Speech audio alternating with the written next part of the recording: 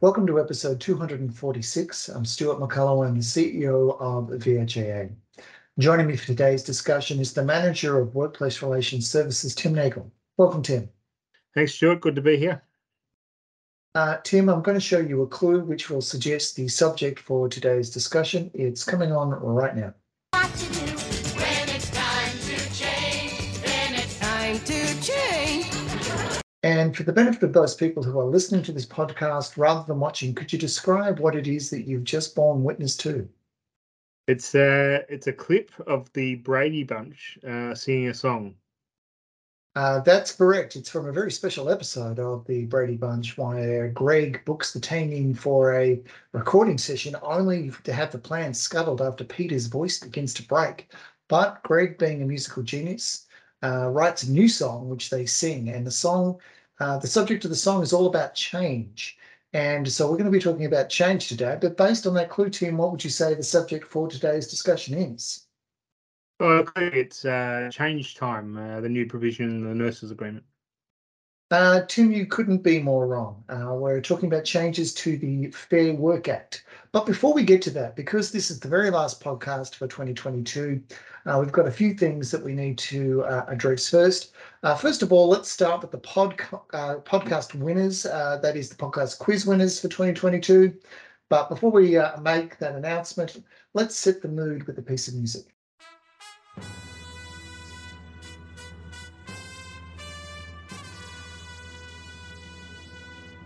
So the podcast winner for the metropolitan region is Dung Dang of Western Health.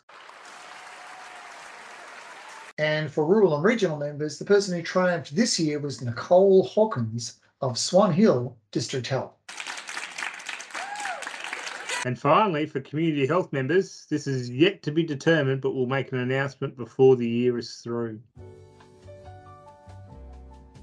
So, Tim, 2022 was again dominated by bargaining, or at least the finalisation of bargaining for major agreements.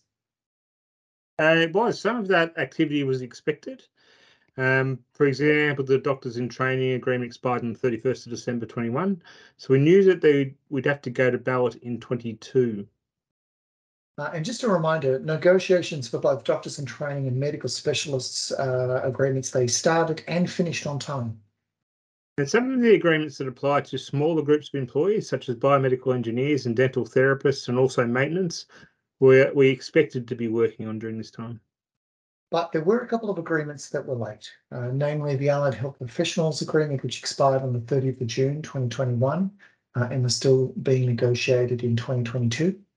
Yeah, and the Medical Scientists Agreement, which expired in January 21, but a heads of agreement was reached in December 21, and drafting proved difficult.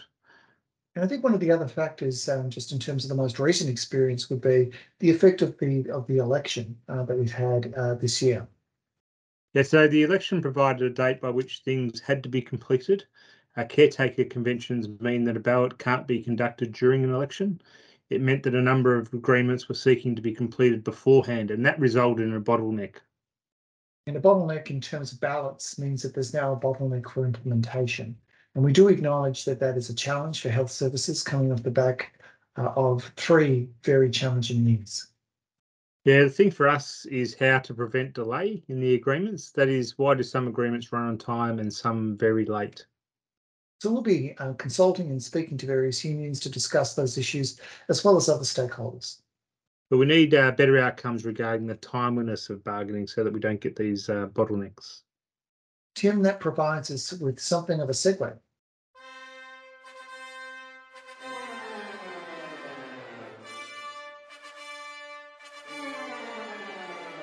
The Fair Work Legislation Amendment, Secure Jobs, Better Pay Bill 2022, made its way through Parliament a couple of weeks ago and has now received royal assent. Meaning that the Fair Work Act now has been amended. So the amendments are now applied, but that's not to say that all the changes have immediate effect. What we'll do now is highlight some of those changes we think are most likely to impact VHAA members. There's a lot to get through, and although there are lots of information sheets, the government has also released this short video summary. This is the dawning of the age of Aquarius. Age of Aquarius. Alternatively, there are a large number of fact sheets that have been produced by the Department of Employment and Workplace Relations. So that is an alternative to that video clip. So we've consolidated those information statements into a single PDF document with an index, which we've added to the front, and that's now available through the general feed on Yammer. And you can search for that by simply searching secure jobs, and it'll take you directly to that post. So the changes to the Act, cover a multitude of subjects, but we'll go through them one at a time. But let's start with bargaining. In a broad sense, there's more intervention from the Commission in bargaining, the purpose of which is to give incentive to the parties to negotiate in good faith and reach agreements more quickly. So Tim, what are some examples of what the Commission can do? They can make it an intractable bargaining declaration on application by a single bargaining representative. I think that point about a single bargaining representative is important. So the bargaining parties don't need to agree that they're at that point. But it does take us to the question of when can a commission make an intractable bargaining declaration? So it's got to be satisfied of a number of things, and you'll see on screen one of those, so that the Commission has dealt with the dispute, such as by conciliation under Section 240, and the applicant participated in the processes to deal with the dispute. So we should cover off Section 240 at another time, but if I was to sum that requirement up, it's that the applicant has done other things to try and resolve the dispute before seeking a declaration. So put another way, an intractable bargaining declaration is not where the matter starts. No, so the parties have bargained for a minimum period of 9 months, or at least 9 months has elapsed since the nominal expiry date of the previous enterprise agreement. It's worth noting that there are a couple of negotiations in the last round that would have satisfied that requirement. Not all, but some. There is no reasonable prospect of agreement being reached, and the Commission does not make the declaration. That's an interesting one, I think, because the history of bargaining within our sector is that the parties do ultimately reach agreement, generally without the Commission, but it can come with a delay that's unfair to employees and employers alike. It is reasonable in all the circumstances to make the declaration, taking into account the views of all the bargaining representatives for the agreement. So if a declaration is made, what happens next? So the Commission has the option to give the parties more time to negotiate, but ultimately the Commission can make an intractable bargaining workplace determination to resolve any matters that have not been agreed by the parties. To resolve any matters that have not been agreed by the parties. So that's a really interesting comment in the context of negotiations that are generally conducted on the basis that nothing is agreed until everything is agreed. That's exactly right. And the other thing to note is that the change comes into effect from the 6th of June 2023 at the latest. So not in effect yet, it is coming. And there are some changes also, Tim, to the boot test. Yes, one of the features of the boot test has been complexity and how that has contributed to the approval process becoming at times quite difficult and challenging. So presumably one of the changes is to how the boot test is to be applied. Yes, that's right. Specifically, that is not a line-by-line comparison between the agreement and the modern award. So, and whilst the Commission will undertake its own independent assessment in applying the boot, it will give primary consideration to any common view shared by the employee organisations and employers about whether the agreement passes the boot. Correct. Also, the Commission can amend an agreement to address a concern that it does not otherwise meet the boot. So interestingly, the Commission will be also able to address boot issues after approval if relevant circumstances were not properly considered during the approval process, which includes a change with retrospective effect. Yeah, that's right. So that change comes into effect on the 6th of June 2023. Tim, some changes concern multi-employer agreement bargaining. It does, and it has a new name now, the Cooperative Workplaces Bargaining Stream. So it should be noted that this type of bargaining occurs less frequently for public health services, but is quite common for community health. What are the features of cooperative workplaces bargaining stream? Yes, an employer can join with other employers and make a cooperative workplace agreement. At least some employees in bargaining must be represented by a registered employee organisation, and there's got to be a majority vote in favour at each employer. And as there is now, so that's not really a change to the status quo. That point about being represented, does that mean at each employer or under the agreement in its entirety? It's possible that for some groups, a union may not have a member at a particular worksite. Yeah, interestingly, an employer can, with a majority vote in favour from employees, opt into an existing agreement. Okay. So I think that other issue we'll need to sort of turn our mind to just in terms of how that works. Just going to the issue of industrial action, and that's been one of the distinguishing features with regards to multi-employer bargaining. So I understand it's not available in this stream, and bargaining disputes require the consent of all the parties. So again, that probably reflects the status quo. Yes, and just so those changes are in effect from the 6th of June 2023, but as you say, it largely replicates the status quo.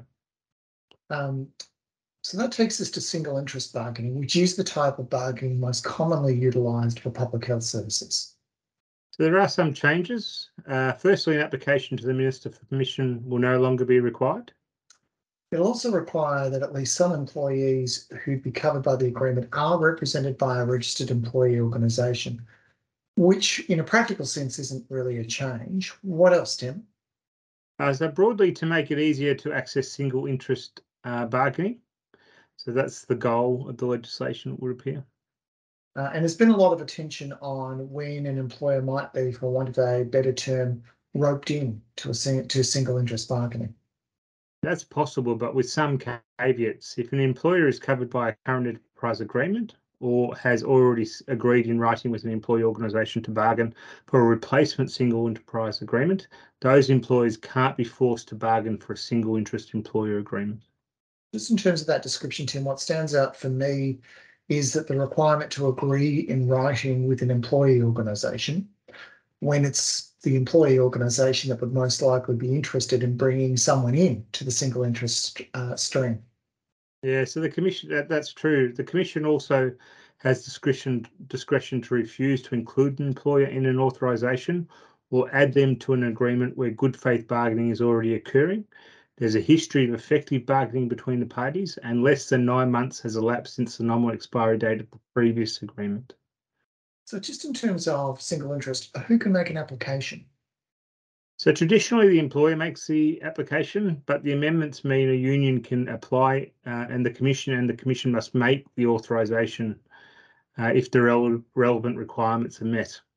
And the Commission is satisfied that either the employer consents or there's a majority support among employees of each employer to bargain for the proposed agreements. We spoke before about the cooperative bargaining stream and industrial action. What about industrial action in the single interest employer stream? So there are additional measures. They include mandatory conciliation and a requirement of 120 hours notice. So I think that's an interesting change for us. In the last round, we had mixed results in terms of industrial action. So there were a number of agreements that resolved without industrial action, and some that had industrial action. The conciliation becomes mandatory, would be potentially helpful. I think what we'd be interested to know is what kind of industrial action are we talking about? In some instances, we've traditionally had some low-level industrial action, such as wearing of T-shirts and campaign messages, or whether is it reserved for the more significant industrial action, such as the withdrawal of labour? Yeah, so that's a good point. Those changes take effect no later than the 6th of June 2023. So in addition, there are changes that are intended to make the application and approval process less arduous. I also wanted to mention in passing, Tim, zombie agreements, partly because I like using the term zombie agreements, and also in case any members have any sort of legacy agreements that are still technically operating but aren't really utilised. So first of all, Tim, what is a zombie agreement? So a zombie agreement is an agreement made before the Fair Work Act came into effect, or during the bridging period, which was between the 1st of July and the 31st of December 2009. I'm just going to record my sense of belief that a zombie agreement is not referring to the representatives as such. So these are very old agreements. What will happen to these agreements under the new legislation? The two things. Firstly, they will terminate on the 6th of December 2023. Secondly, employers with zombie agreements need to tell their staff by the 6th of June 2023 that the agreement will be terminating 6 months. And under that circumstances where that termination occurs, I take it that either the modern award applies or a new agreement is negotiated. Correct. Are there any other bargaining changes? There are. They include a new support bargaining stream to replace the low-paid bargaining stream.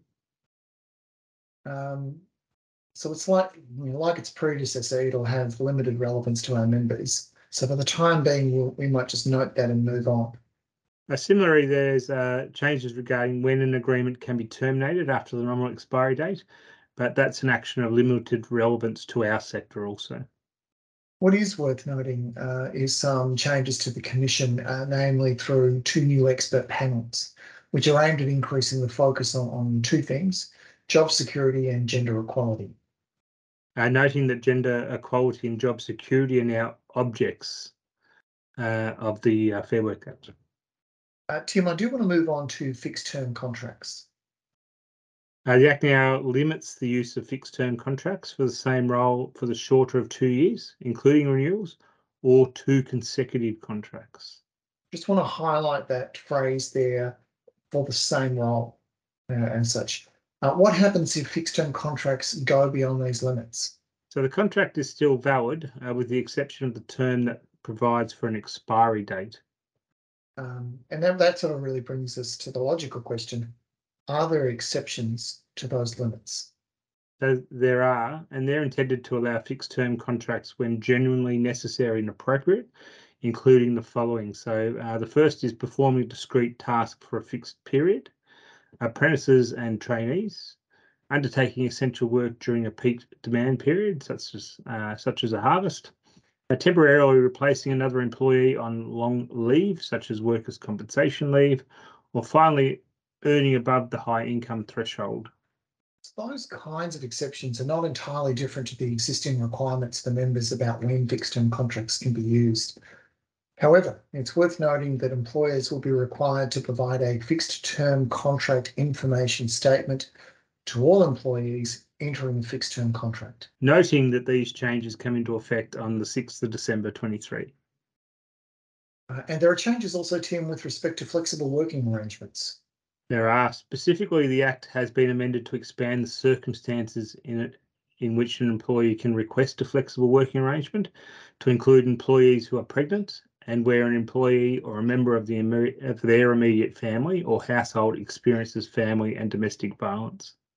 So disputes over flexible working arrangements can also be conciliated and arbitrated where it's not resolved at the workplace level under these changes. So whilst that's a change to the Act, it's not really a practical change for members. That's currently the case under our agreements. Yeah, that's correct. And just in terms of the effective date, those changes will also take effect from the 6th of June 2023. And similarly, the Commission will have the ability to conciliate or arbitrate a dispute over a request to extend parental leave where agreement is not reached at the workplace level. No, that's also true, and that change will take effect also from the 6th of June 2023. Just in terms of the amendments of the Act, some of the amendments come from the Respect at Work Sexual Harassment National Inquiry Report, and one of the changes now is to expressly prohibit sexual harassment. Yeah, what's interesting is that there's a new dispute settlement procedure through the Commission. It includes conciliation or mediation, and where the parties agree to settle the dispute and make orders, including for compensation. And there are changes also with respect to the attributes that are protected in terms of discrimination. Yes, the changes to the attributes include gender identity, intersex status, and breastfeeding. These are relevant to both in terms of conduct towards a person with those attributes in a direct sense as part of the general protections framework, but also in respect of discrimination terms in agreements as well. And it should be noted that there are other changes as a result of that bill going through, such as abolishing the Registered Organisations Commission, prohibiting job ads that wouldn't breach the Fair Work Act and similar. But it's fair to say that these are less likely to be of relevance to our members. And just to reiterate that we have compiled the very useful information sheets published by the Department of Employment and Workplace Relations into a single document with an index at the front. Members can find that on the Yammer network. So with that said, there's nothing left for us to do but to see off 2022, a year that was very different to one that we were expecting at the beginning of 2022. We'd like to acknowledge the extraordinary work of members over the past year under exceptionally difficult circumstances and thank them for their contribution to our work. So we wish everyone the best for Christmas, particularly those members who are recovering from the recent floods in Northern Victoria. Tim, thank you for taking us through the changes to the Act. I can't think of a better way to farewell this past year than with a little bit more from the Brady Bunch and their song, Time to Change. Thanks, Tim. Thanks, Stuart.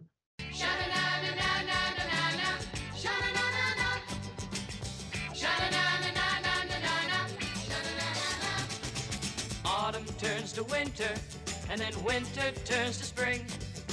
It's not just the season, you know it goes for everything.